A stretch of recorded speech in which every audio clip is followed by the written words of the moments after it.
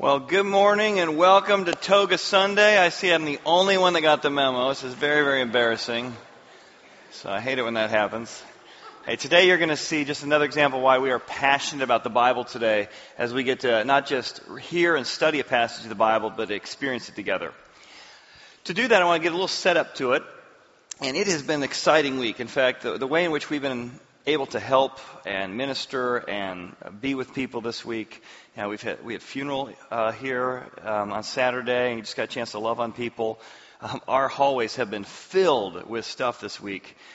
We have got so much construction going on. It's been very, very exciting. In fact, our app is going to be put in place here in the fall. We've had lots and lots of meetings on that. We're hoping there's going to come a day very soon here in the fall that we're going to see services where you love the worship, where you got a chance to experience a message. You'll get a chance to look at that, watch the video, maybe send a copy of a message you heard or maybe a drama that you experienced to a friend and say, wow, this was really impactful to me, and maybe it will be for you as well. We've got a team here from Nashville who's been installing all the video equipment, tearing into pillars and putting in wires. All of our halls have been filled with like 600 boxes all week because they've been running all the fiber optic lines. So thank you again for all of you who've given to be part of this project. We are right on the cusp of being able to put these tools of video production and live streaming and all those pieces in place. So thank you for your giving, and it's definitely been an exciting week for that. If you haven't given yet, just know as soon as this project's over, we're going to start the construction of the room to add additional equipping services or other services here. And so if you feel like, hey, I wasn't part of that, I'd love to be part of it. We're trying to make some decisions about the final finishing. So there's still some opportunities to be part of the giving for that. And again, thank you so much. It's been a very, very exciting week and summer. Well, today we're going to hear the trial of Jesus Christ through the eyes of Pontius Pilate. And the reason I want you to hear it from Pilate is because there's a couple of key verses I want us to look at. One of the key verses in Luke 23 is that Pilate speaking, Pilate says, having examined him in your presence, I, Pilate, have found no fault in this man concerning the things accused of him. And in the book of Mark it says that Jesus' silence when being accused is so striking that Pilate marveled. And it doesn't really strike us, what's the big deal? Because most of us don't know anything about Pilate except as a footnote in Jesus' story. But if you look at history, there's a historian by the name of Josephus Flavius who recorded much of the dynasty and legacy of Pontius Pilate. So when the reader in that first century read that Pontius Pilate marveled at Jesus, that grabbed their attention. When they read that Pontius Pilate found him innocent, that grabbed their attention. So today we're going to dive back into history, discover who Pontius Pilate was, and why it was such a big deal that he marveled at Jesus, in hopes that you and I can marvel at him as well. So join me as we go back to the first century.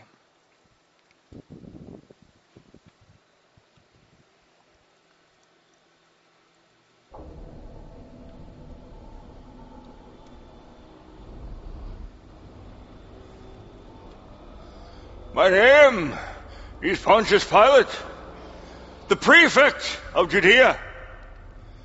I'm a military man, known more for my military conquest than my diplomacy. My Caesar and my God, Tiberius, asked me to become governor of Judea. Judea was a land filled with Hebrews, Jews. I knew little of them, had no contact with them. They were religious people with strange religious beliefs. They worshipped one God, unlike us Romans, who worship many gods.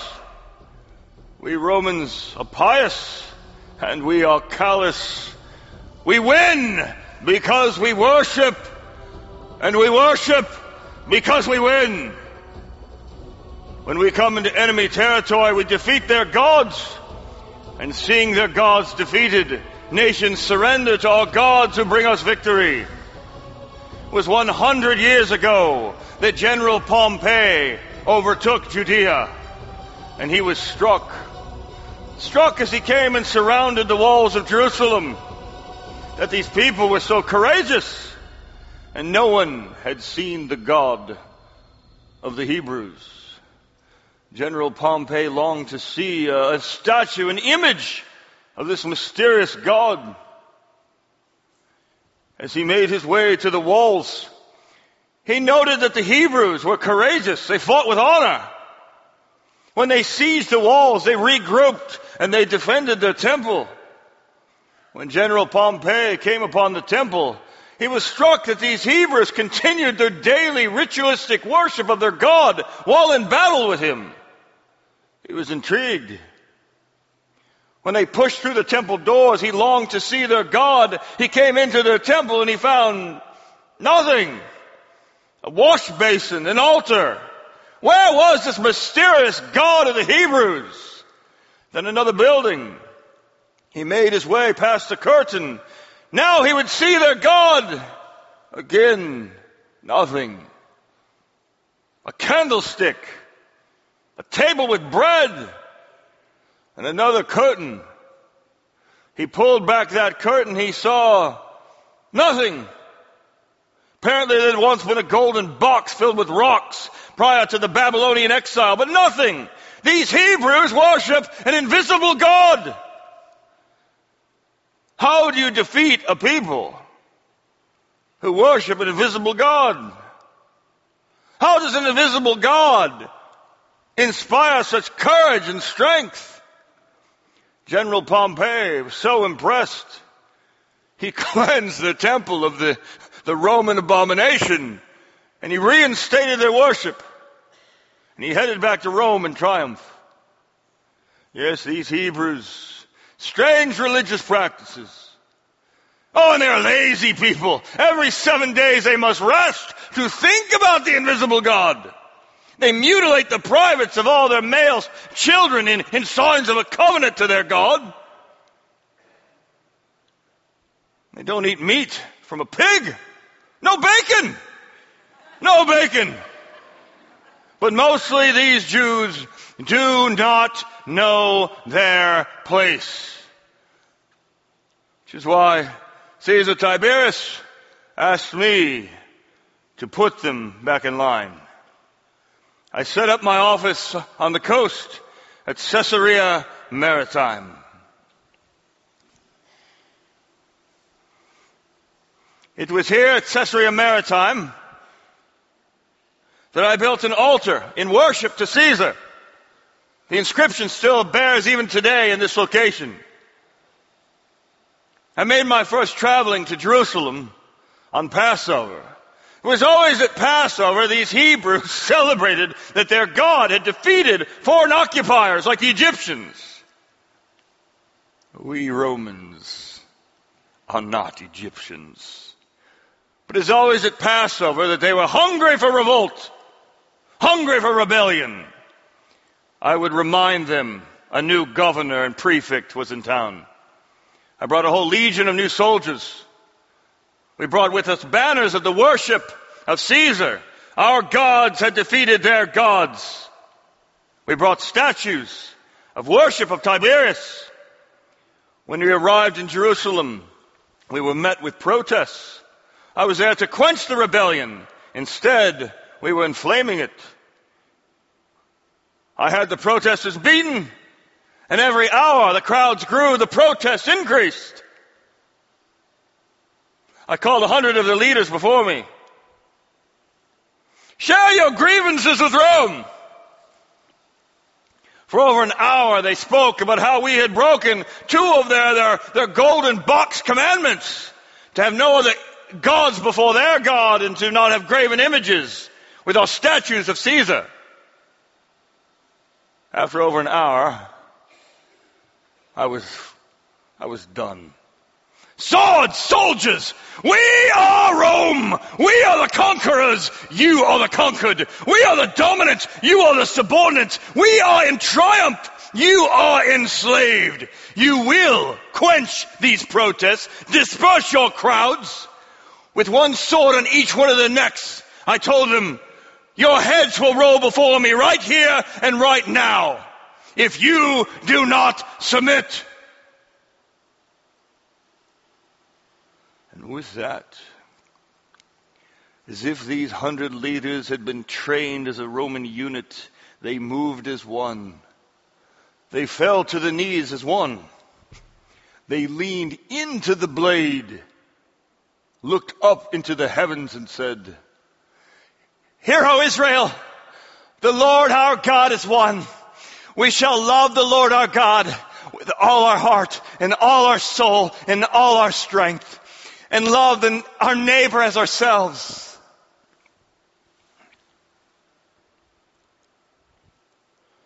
I had underestimated the dedication of these Hebrews to their invisible God.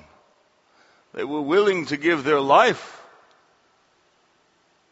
to worship Him alone. Perhaps the strategy of brute strength was not the way to govern Judea. I would need to pick my battles, perhaps engage in some diplomacy.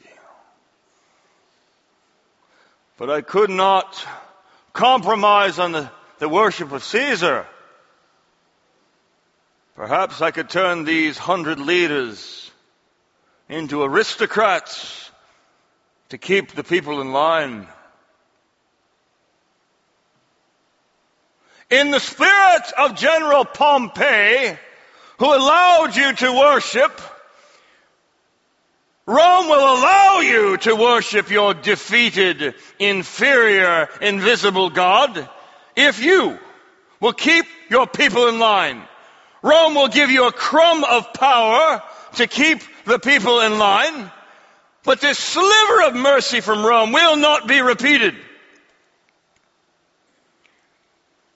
And these leaders, these Sadducees and Pharisees and chief priests, dispersed the protests, and we governed and quenched the rebellion. But this was a mere sliver of mercy from Rome. The iron fist was ready to pounce. The teeth of the Roman beast would come upon them if they rebelled again. A few years later, we had brought the gospel of divine Augustus here to Jerusalem with the Roma Paxa, the roads. I was to build an aqueduct, and these Hebrews refused additional taxes for their own clean water. I called a cohort of soldiers.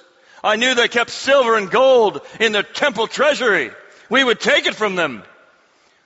I sent the cohort up to the temple, and there to defend the silver and gold were a group of Galileans, Galilean rebels, always from Galilee. Thought they could take on my centurion, slaughtered them at the temple gates. Several backed into the temple. My soldiers came up, chased these Galileans up to the top of the altar, where they slaughtered the Galileans, mingling their blood with the blood of their sacrifices. And we took the silver and gold and we built the aqueduct. And the gospel of good news of Rome had come to Jerusalem.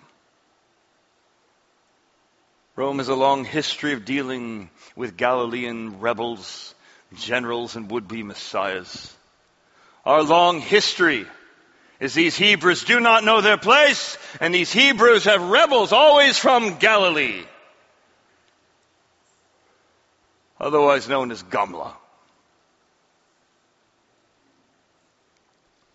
It was 10 years after the ascension of divine Augustus, which you may refer to as 8 AD, that Judas of Galilee, Judas of Gamla, led a rebellion against Rome. He told the Hebrews not to engage in the census, not to pay their taxes. We had him slaughtered. It was in 67 AD, just prior to our destruction of the temple, that right here in Galilee, behind those walls, General Josephus led a rebellion with the Hebrew troops. It was there that General Vespasian had them surrounded and in siege. One more day, he would burst through those walls and capture all of the Hebrews in Galilee. But that evening, General Josephus engaged in a murder-suicide pact with all of his men. Better to kill your brother than to be tortured by the Romans. They killed each other throughout the night, leaving only two, General Josephus and his right-hand man. And then this coward had a change of heart. Rather than dying of honor, he crawled into a foxhole, covered himself with the dead bodies of all of his men. General Vespasian broke through those walls in Galilee, examined each one of the bodies, and found General Josephus hiding like a coward in a foxhole. As he pulled him out to torture him, Josephus turned to Vespasian and said that he was a seer of his invisible God. And his invisible God had prophesied that General Vespasian would be the next emperor of Rome. Now this got Vespasian's attention. The next emperor of Rome. Rather than killing Josephus, he imprisoned him. And several years later, Vespasian did become the next emperor of Rome. He released Josephus, renamed him Josephus Flavius, the great Roman historian who recorded much of my legacy and much of my dynasty. Josephus Flavius, the Roman historian, the Jewish general, but to me he'll always be a Galilean rebel.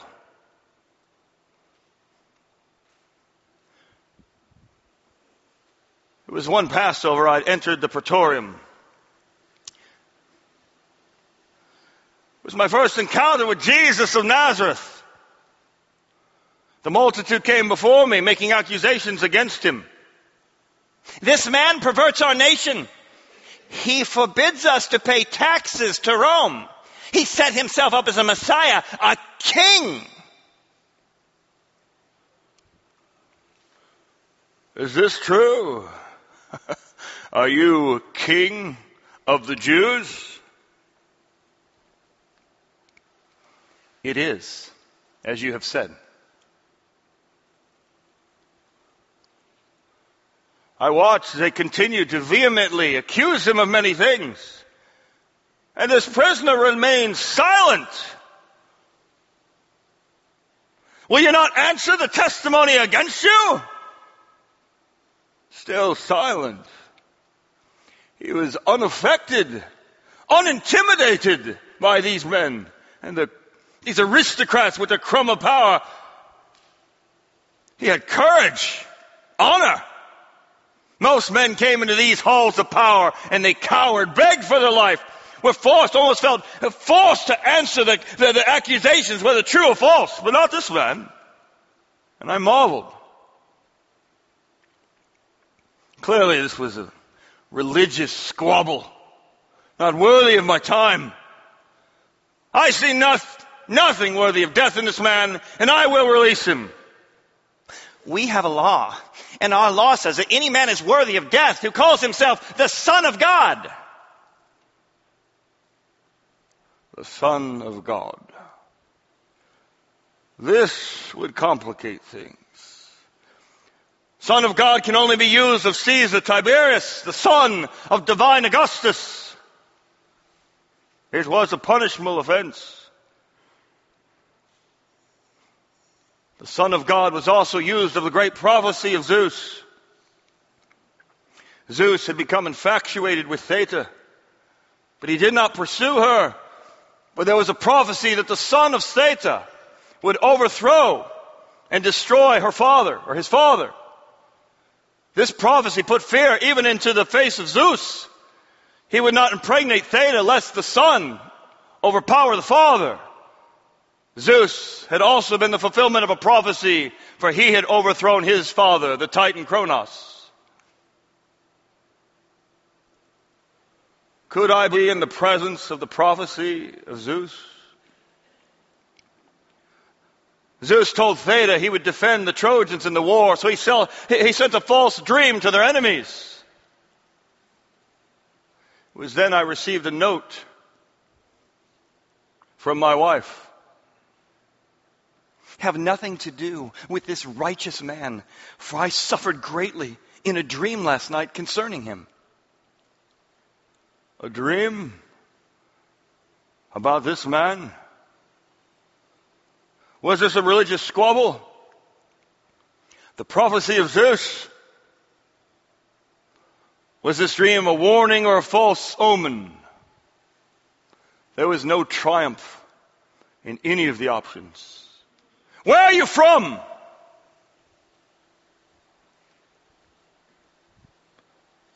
You will now remain silent before me?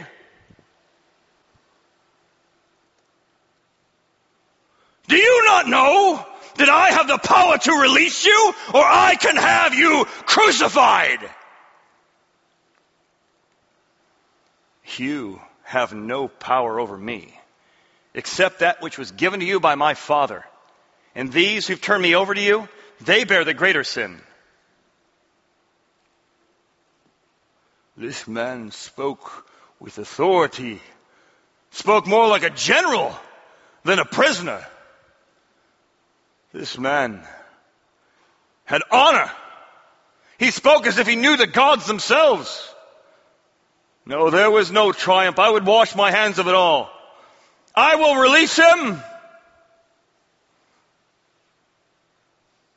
To which one of these chief priests said,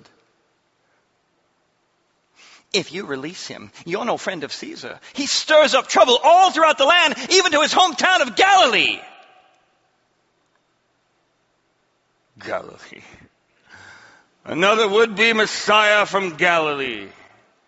Another rebel from Galilee, I should have known. Jesus of Galilee. Galilee. Galilee is Herod Antipas' jurisdiction. I will hand this problem over to him.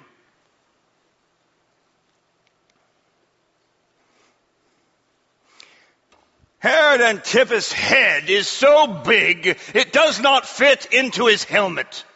His ego is only overshadowed by his incompetence. He started chaos in this region years ago by marrying his brother's wife, who was also his niece, if I recall. He was confronted by one Hebrew prophet, John the Baptizer, and Herod Antipas had him beheaded. And this Hebrew prophet turns out to be the cousin of one Jesus of Galilee. And Herod longed to meet Jesus of Nazareth when he came into his court that day. Jesus of Nazareth in my court! Jesus, come in, come in, come in. This is Jesus of Nazareth! This is the man who's convinced the whole countryside he's the Messiah, the Son of God. Come in, Jesus. Tell us the tools of the trade. Jesus of Nazareth in my court. Let's have this man do a trick.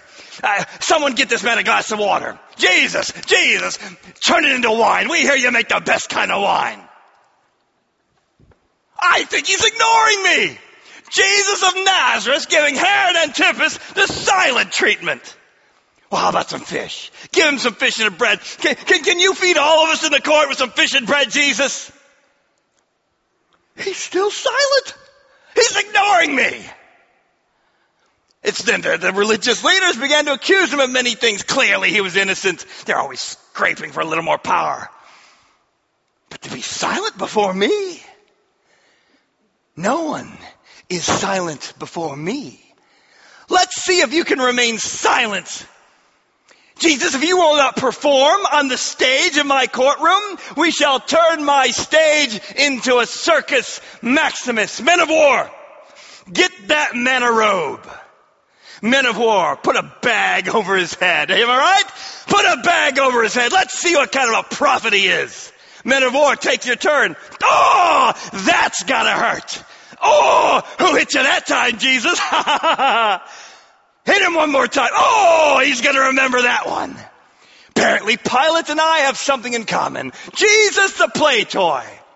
Probably innocent, but silent, but he makes a heck of a punching bag, am I right? Send him back to Pilate with my regards.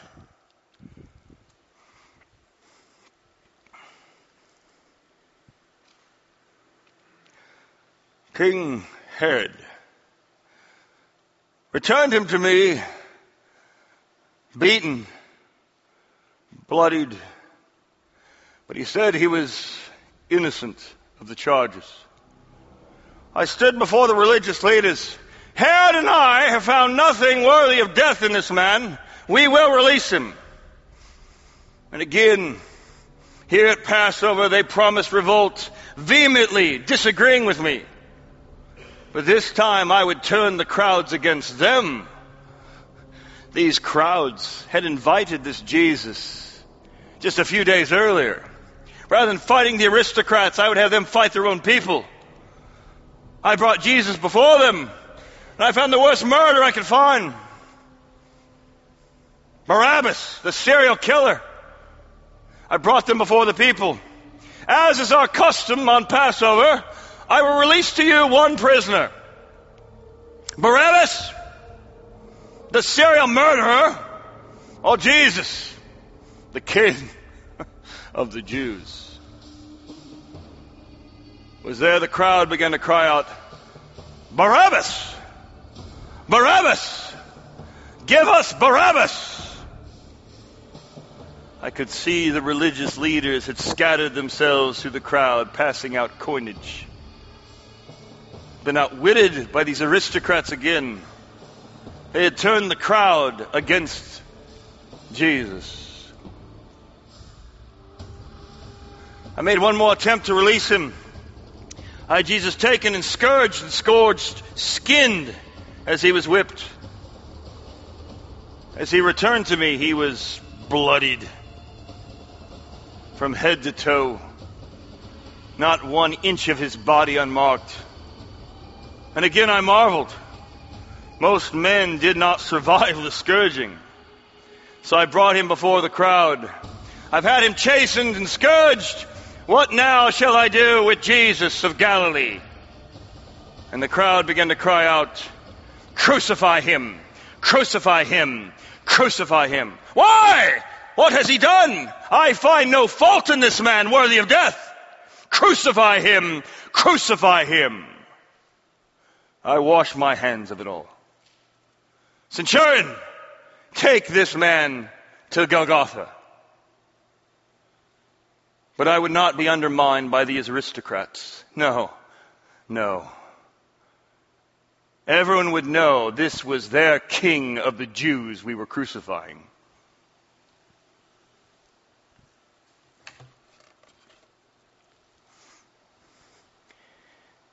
Jesus of Nazareth, of Galilee, the King of the Jews. We would hang this above him, and all of Judea would know what happens to Galilean rebels who claim to be kings over Caesar. Rome punishes its enemies. And I marveled at his honor. I marveled at his courage. I marveled at his authority. And I marveled that his own followers didn't marvel at him. His own disciples abandoned him.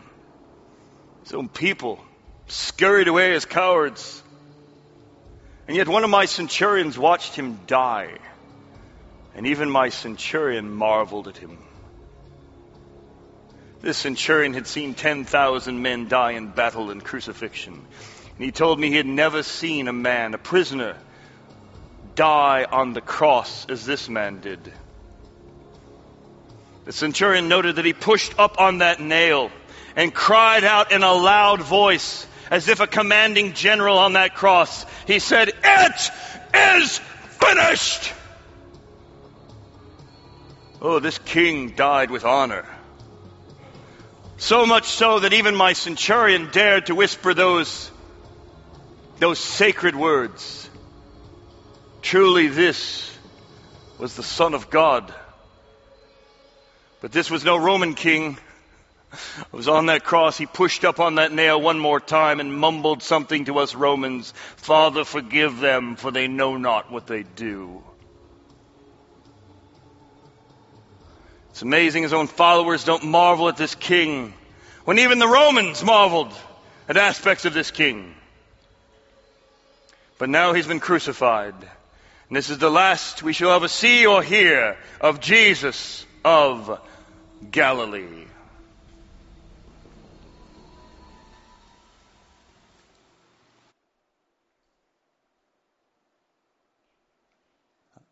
All right. Can we thank Chad so much for just an awesome performance?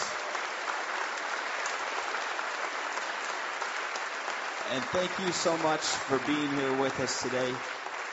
Hey, if you are new to us here at Horizon, we would love to meet you and get to know you a little bit more. Feel free to stop by the Hearth Room. It's the third door on your left as you make your way out of here today.